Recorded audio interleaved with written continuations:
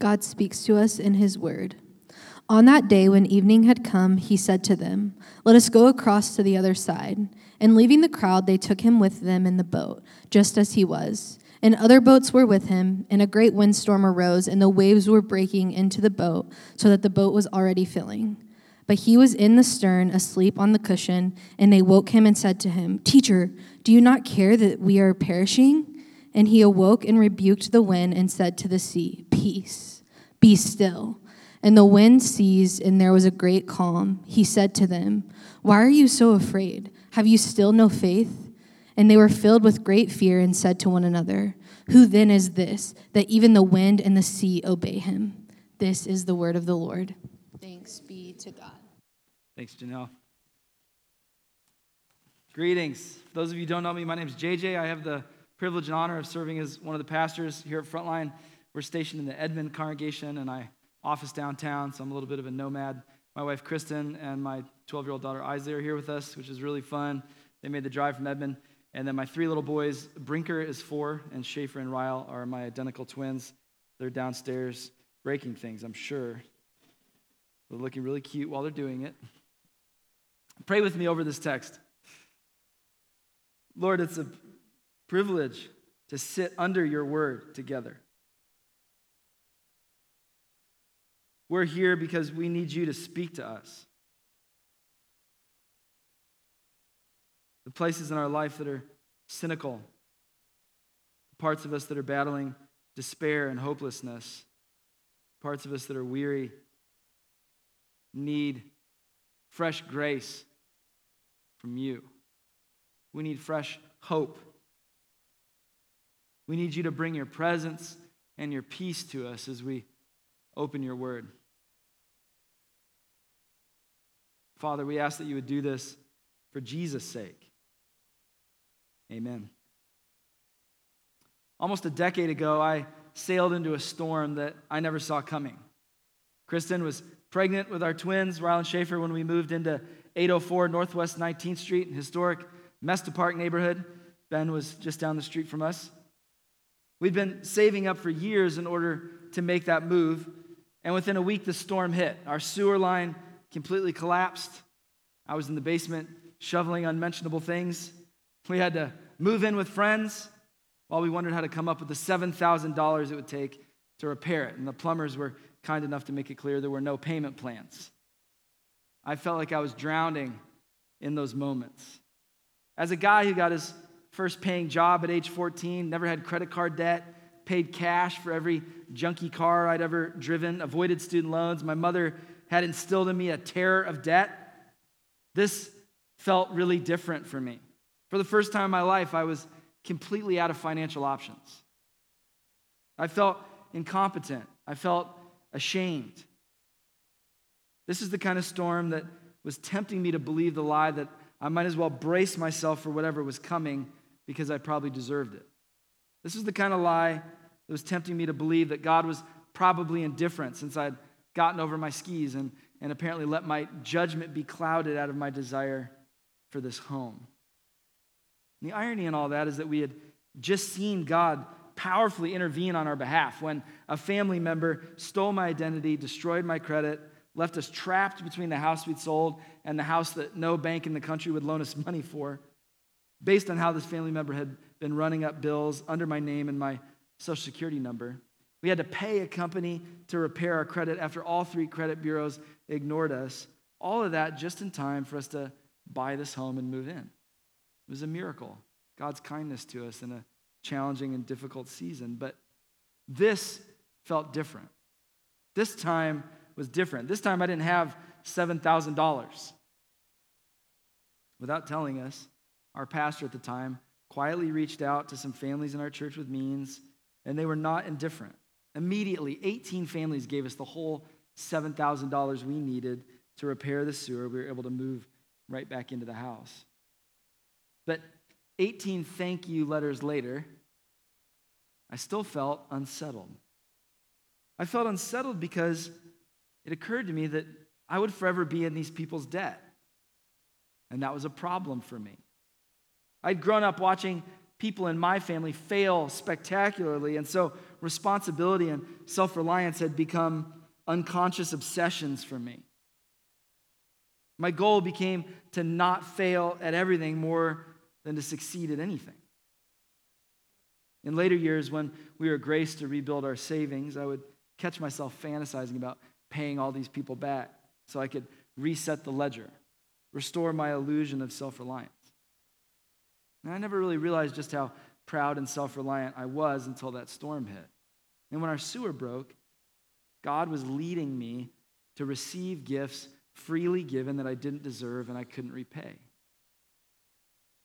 So as we look here at Mark 4, verses 35 through 41, we see Jesus' disciples sailing into a storm of their own that they never saw coming either, that's threatening to destroy them. And just like us, even though they've gotten a front row seat for miraculous scenes of God's provision over and over again in their time with Jesus, we're going to see how this storm tempts them to believe all sorts of different lies about God as well. Notice how Mark sets the scene for us. Verse 36 says, they took him with them in the boat just as he was. In other words, as another translation renders it, they took him along since he was already in the boat. He was already in the boat because back in chapter 4, verse 1, we read, again, he began to teach beside the sea. And a very large crowd gathered about him so that he got into a boat and sat in it on the sea, and the whole crowd was beside the sea on the land. Now, why does Jesus ask his disciples to leave the western shore of the Sea of Galilee and head to the eastern shore, especially after such a long day? Notice there in verse 36, and leaving the crowd, they took him with them in the boat. They're probably, at least in part, just trying to catch their breath, trying to catch a break, trying to leave behind this crowd that Mark 3:20 tells us was pressing around them so hard that Jesus and his disciples couldn't even manage to eat anything. Now they don't know it yet, but they're sailing away from the chaos of the crowd only to sail straight into the chaos of the storm. As you know, suffering rarely gives advance warning to any of us. Verse 37, the waves were breaking into the boat so that the boat was already filling. Now, as you consider the men in this boat with Jesus, four of them, at least four of them, two sets of brothers, Peter and Andrew, James and John, were watermen. Their livelihoods, their vocations, their entire adult lives was in and around the water. In Mark 1, we see Jesus literally calling them away from their fishing nets. Several other translations render this something like, so the boat was nearly swamped. Now, this is not some farm pond on the back of a friend's property. This is a body of water that was 30 miles long and 12 miles across. It's literally almost the distance from Frontline Shawnee to Frontline downtown. A massive body of water that was subject to frequent, sudden, violent storms. Now, what's interesting is in the 80s, a first century Galilean fishing boat was actually uncovered, preserved in mud for almost 2,000 years as the shores of the Sea of Galilee receded historically for the first time ever. I think we have a picture of that. You'll notice from the picture that the sides of a boat like this were very low. They weren't much defense against large storm waves. In Luke's version, in Luke 8, he says, as they sailed, Jesus fell asleep, and a windstorm came down on the lake, and they were filling with water, and they were in danger. This is a life-threatening situation. These guys aren't just anxious sailors. They know they might not make it through this. How often in our own lives do the circumstances shift just enough and shift just suddenly enough to all of a sudden make God's track record seem irrelevant? How often does the current crisis we're facing push our panic button in such a way that we're suddenly convinced we're on our own all over again? These are men who've seen Jesus' power. They've seen it again and again, but this time's different because the boat is sinking. Jesus may do blindness, they're probably thinking, but we're responsible to handle storms on a lake that we've been sailing on our whole lives. If we can't handle this, what good are we? We've spent years building up the skill to ride out the storms that this lake brings, but all of a sudden our expertise isn't enough. The boat is sinking anyway. We're probably going to drown anyway. So here in our passage, I want you to see when storms hit, they tempt us to believe, all of us, at least three lies. 3 lies about God. 1, that God's probably indifferent. 2, that prayer probably won't make a difference. And the 3, no matter how many times God may have rescued us in the past, this time is probably different.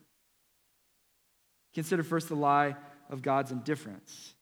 Verse 38, Jesus is asleep in the back of the boat, or the stern, Mark says, on the cushion. Similar to how we might say, put the groceries in the trunk.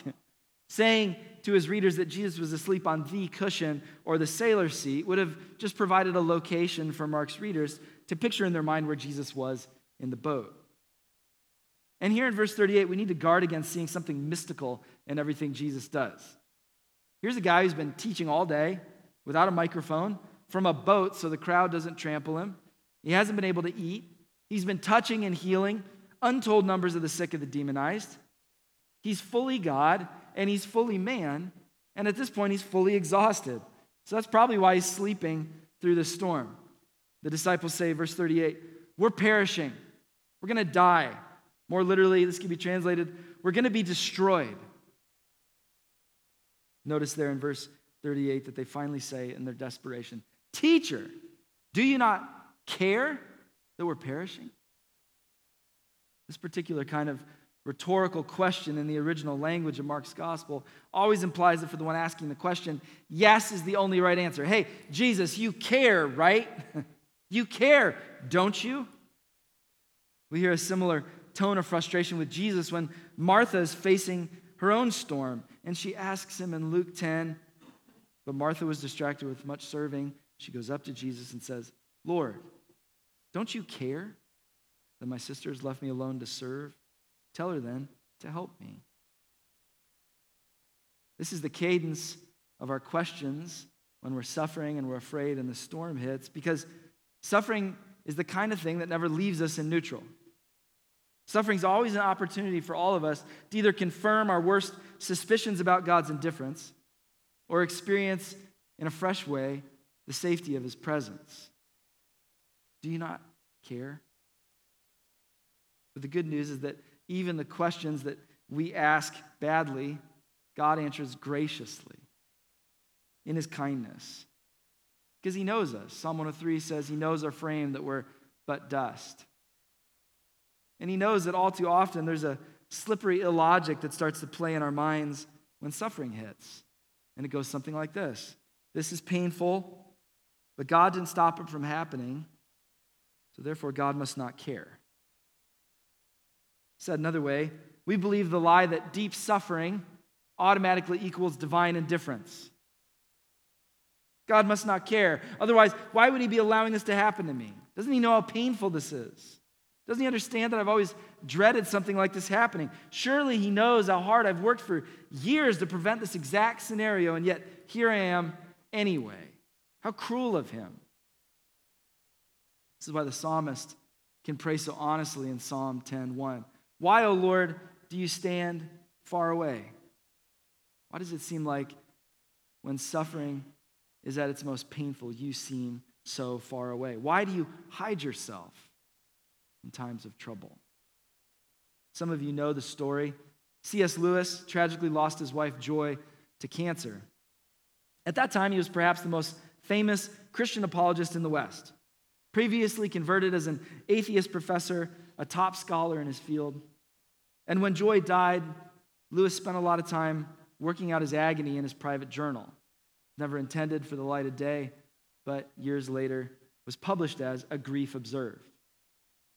Lewis writes this: Meanwhile, where is God? This is one of the most disquieting symptoms. When you're happy, so happy that you have no sense of needing him, so happy that you're tempted to feel his claims upon you almost as an interruption. If you remember yourself and turn to him with gratitude and praise, you will be, or so it feels, welcomed with open arms. But go to him when your need is desperate, when all other help is vain, and what do you find? A door slammed in your face and a sound of bolting and double bolting on the inside. After that, silence. May as well turn away. The longer you wait, the more emphatic the silence, will become. There are no lights on in the windows. It might be an empty house. Was it ever inhabited? It seemed so once. And that seeming was as strong as this. So what can this mean? Why is he so present a commander in our time of prosperity and so very absent a help in time of trouble? Lewis goes on to clarify, not that I am, I think, in much danger of ceasing to believe in God. The real danger is of coming to believe such dreadful things about him. The conclusion that I dread is not, oh, so there's no God after all, but so this is what God's really like. Deceive yourself no longer. Lewis understood. The storm of deep suffering always tempts us to believe the lie of divine indifference. Is God indifferent or distant or silent in our suffering? Now, at this point, any good Jew would be smiling as they read Mark's narrative because they couldn't miss the obvious parallels of a story that they would have memorized as a child. Jonah chapter 1 reads, "But the Lord hurled a great wind upon the sea. There was a mighty tempest on the sea, so that the ship threatened to break up. Then the mariners were afraid, and each cried out to his God. And they hurled the cargo that was in the ship into the sea to lighten it for them." Notice, but Jonah had gone down into the inner part of the ship and had lain down and was fast asleep. So the captain came to him and said, "What do you mean, you sleeper? Arise, call out to your God. Perhaps the God will give a thought to us, that we may not perish." And just to make absolutely sure that we don't miss the connection, Jesus in Matthew 12 says to his hearers, just as Jonah was 3 days and 3 nights in the belly of the great fish, so will the Son of Man be 3 days and 3 nights in the heart of the earth. The men of Nineveh will rise up at the judgment with this generation, and they're going to condemn it. For they repented at the preaching of Jonah. Not great preaching, by the way, not his best effort. They repented at the preaching of Jonah, and behold, something greater than Jonah is here. A great windstorm, terrified sailors, a prophet of God asleep, woken up by sailors astonished that he could sleep through a storm threatening to destroy them all. Men who suddenly fear God greatly when the storm ceases.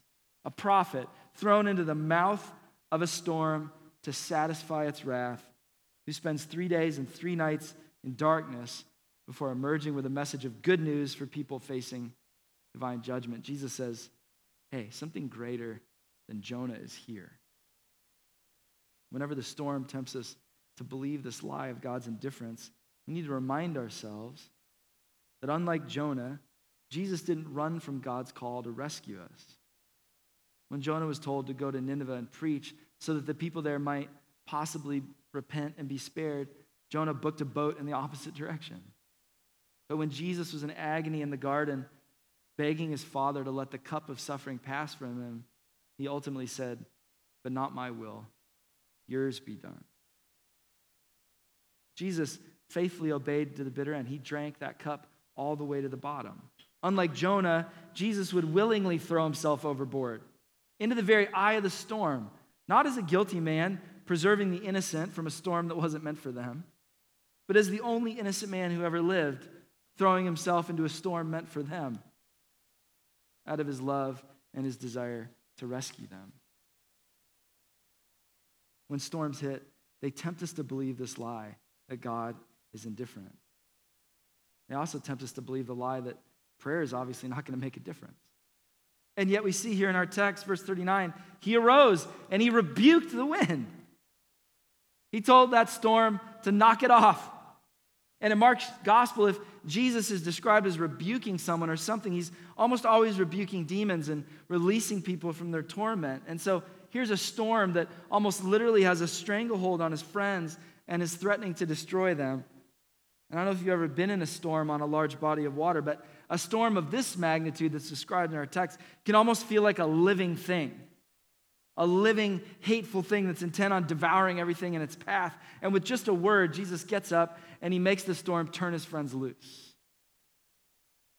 Verse 39 says, the wind ceased, and there was, notice, a great calm. A calm, an unruffled surface on a body of water. From something on the verge of killing them to something as smooth as a marble floor. All with just a word from Jesus. Sometimes in Scripture, the sea can represent chaos and evil. That's why we see in the book of Revelation this picture of how God will someday soon finally and fully repair everything that we've broken. Revelation 15:2.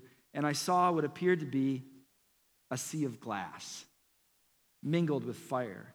And also those who had conquered the beast and its image and the number of its name, standing beside the sea of glass with harps of God in their hands. From chaos to peace, a great calm. Former economist, marketplace theology professor Peter Williams has written a book called Exiles on Mission: How Christians Can Thrive in a Post-Christian World. And he says that in our moment here in the West, as Christians, we're basically facing two primary questions. One, has the church lost confidence in the gospel? Has the church lost confidence in the good news about Jesus' life, death, and resurrection, by which he restores us to God, pays for all the evil that we've done, and then ultimately restores all things? Have we lost confidence in the gospel? Two, do we believe the gospel really is good news for our society, for Shawnee? We might feel that our society, Shawnee, doesn't really need the gospel. Does the gospel have anything to offer people battling poverty? Have we outgrown Jesus now that we have nanotechnology and artificial intelligence and DNA sequencing? In other words, Williams is saying here in the West, many of us are just not sure what Jesus is good for anymore. Of all the problems we're facing, how many of them could Jesus actually fix? Like these sailors, we're right in the sweet spot of our competency, and we've exerted so much seeming mastery over the created order that we find ourselves in hospitals asking doctors in shock, hey, isn't there anything you can do? And we're stunned when they soberly shake their heads, no. This is because a whole lot of modern secular belief systems will sail you on a clear night. But only Jesus can command the storm. What you're living for, what you're leaning on, isn't truly tested until you're in the storm. I'm not talking about trying to find some kind of spiritual anesthetic or some good luck charm you can adopt that'll make you and everyone you love hopefully immune to suffering. What I'm asking is, when you're in the agony of grief, when the storm hits and you feel like you're going to drown, will the thing that you've decided gives you meaning and fulfillment in your life actually come and hold your head above water? When storms hit, we're tempted to believe this lie that prayer is probably not going to make a difference. That's because we're in more danger from the things we're good at than the things we're bad at. Because we tend to subtract God out of the places where we feel most competent and confident. But God won't be subtracted out. He loves us too much to let us live this illusion. He's not going to let us keep living this lie of self-reliance because he knows it's going to badly betray us when we least expect. So God is always working to gently nudge us to realize that prayer really does make a difference. He hears us and he draws near. One of the biggest reasons why we keep believing the lie that prayer won't make a difference is the third and final lie we see here in our text that we're tempted to believe whenever storms hit. The lie that, well, this time's different. This time's different. After he calms the storm in verse 40, Jesus essentially asks his disciples, why did you think this time was different? Verse 40, why are you afraid? This word can carry with it the idea of cowardice or a lack of self-confidence. And here Jesus connects it to trust in him. Why are you so afraid? Have you still no faith? Jesus isn't trying to minimize the storm, but he is trying to trigger their memories of the sovereign display of his power that they've seen over and over again. In verse 35, he said, hey, let's go across to the other side. He meant what he said. This is the man who cleansed lepers in chapter 1 of Mark's gospel, who healed paralytics in chapter 2, who made a man with a withered hand whole and made a whole host of demons fall down and beg for mercy in chapter 3. Jesus wants these men to see that their doubt that they carried with them into the boat is actually a greater burden on them than the storm they sailed into. Anybody can convince themselves they're a Christian when things are going smooth. What good is it to avoid suffering if you don't finish well? Jesus isn't going to spare us from suffering if he knows it's what we need to finish well. So if God's actually given you the gift of faith, if he's gifted you the ability to trust him, when you sail into your next storm, you're actually going to find, probably surprising to yourself, that you're pleading with him and running to him and pouring out your complaint to him. Because his Spirit is in you, teaching you to cry, Father. And you're not going to do it perfectly, and your doubt and your sin is going to be all mixed up with your trust. But the fact that you're bringing that mixed bag to him at all is going to unshakably confirm who you are and whose you are. This is what the storm does. It reveals the presence of real faith in Jesus. And that's because faith isn't something to brag about. It's a gift. We don't cling to him because we're so noble. If we cling to Jesus, it's because we have nowhere else to go. That's what faith is. Faith isn't something noble and dignified. It's something undignified and desperate. It's us, in essence, saying, hey, you got to wake up, Jesus. You've got to come rescue me if you're sleeping. I've burned through all my best efforts at being a good person. I'm still not. It's evident to me and everyone else around me. I've expended all my moral energy. I've tried frantically for years now to tip the scales in my favor and try to outweigh all of my secret shame with just enough do-gooding. But it's like trying to carry water with a bucket with a big hole in it. You got to help me. This isn't working. I feel utterly defeated in my attempts to feel like a good person.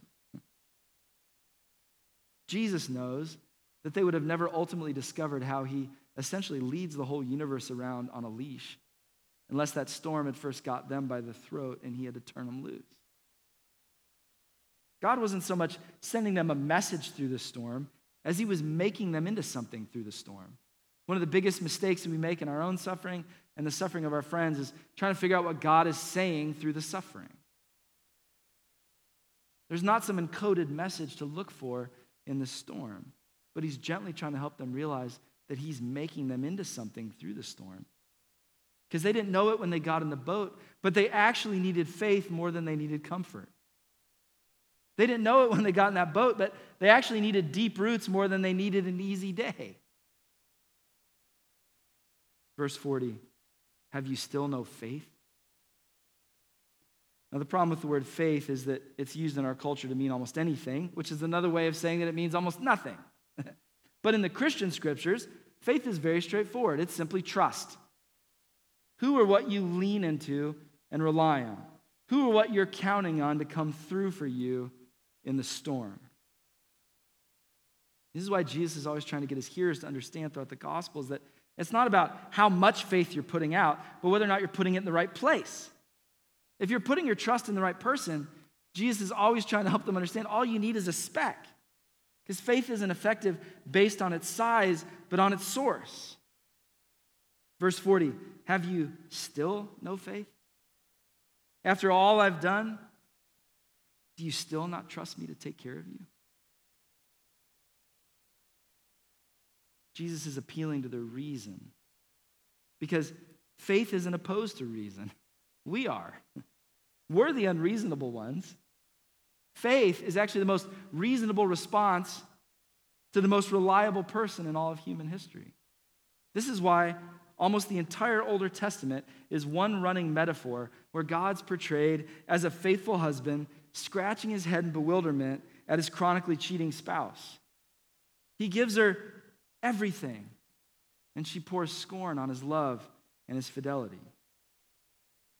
Jesus is trying to help them see that responding with trust and fidelity to him is the most reasonable thing you can do in the face of the storm because of his sacrificial love, because of his sovereign power, because of the ways in which he's intimately acquainted with our needs.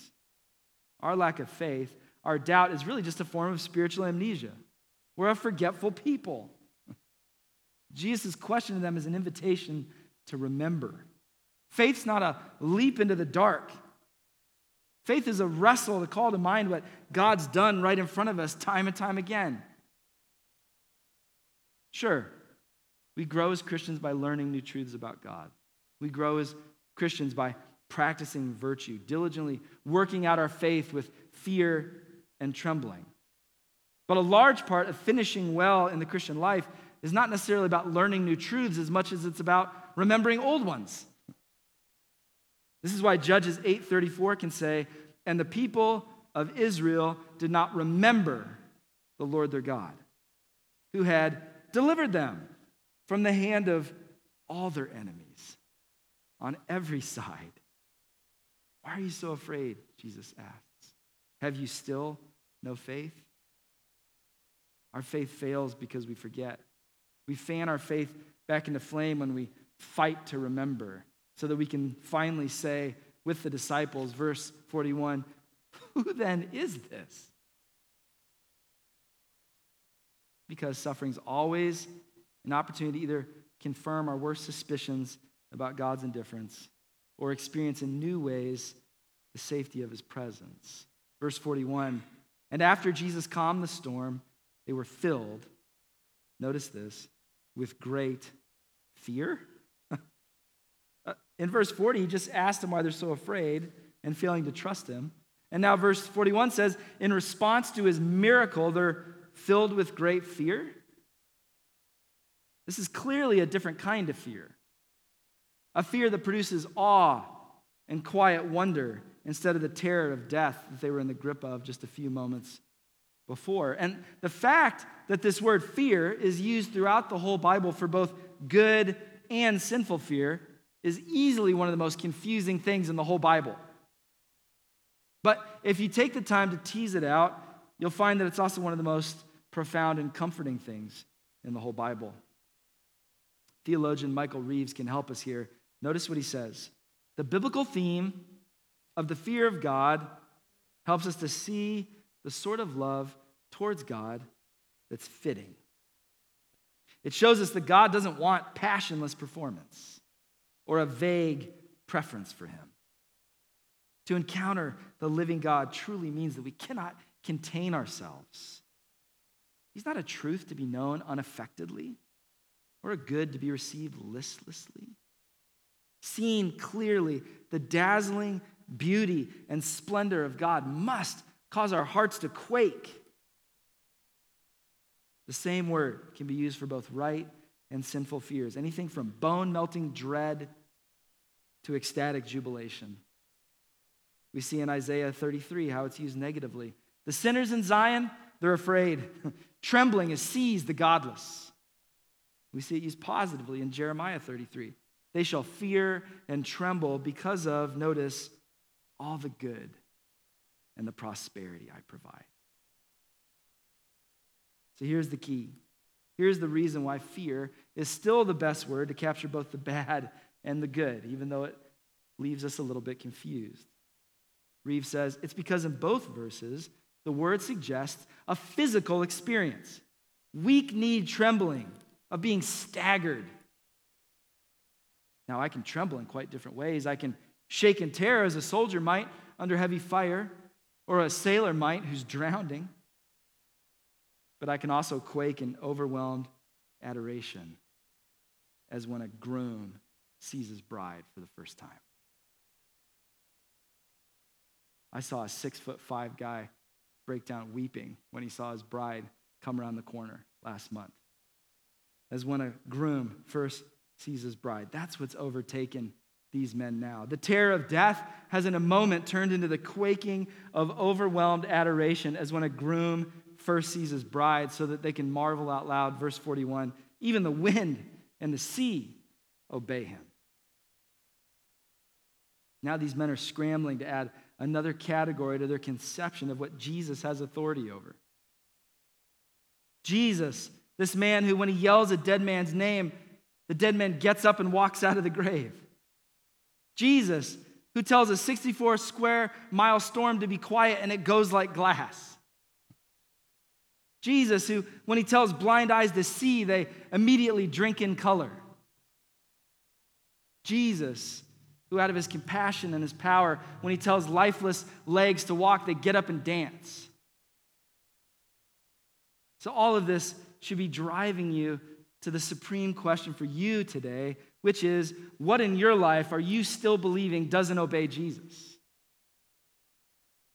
What in your world are you sitting here today thinking wouldn't come if Jesus called? Because what our text has shown us is there's no storm that you're ever going to sail into that's stronger than the voice of Jesus. There's no suffering that you're ever going to face in your life because it somehow slipped past Jesus. So that we can say with these men, who then is this? Even the wind and the sea obey him. Pray with me. Lord, we quake and we tremble as we consider your power. But we're quieted as we consider your love, how you draw near to us. In a moment, as we approach this table for a meal with you, would you make our hearts believe these things in such a way that we're, in the words of Zephaniah, quieted with your love, but in such a way that we also quake and tremble as we're filled with awe and we experience in our body the majesty and power and your kindness of you drawing near to us, throwing yourself into the storm, demonstrating for all time that you're not indifferent. Help us.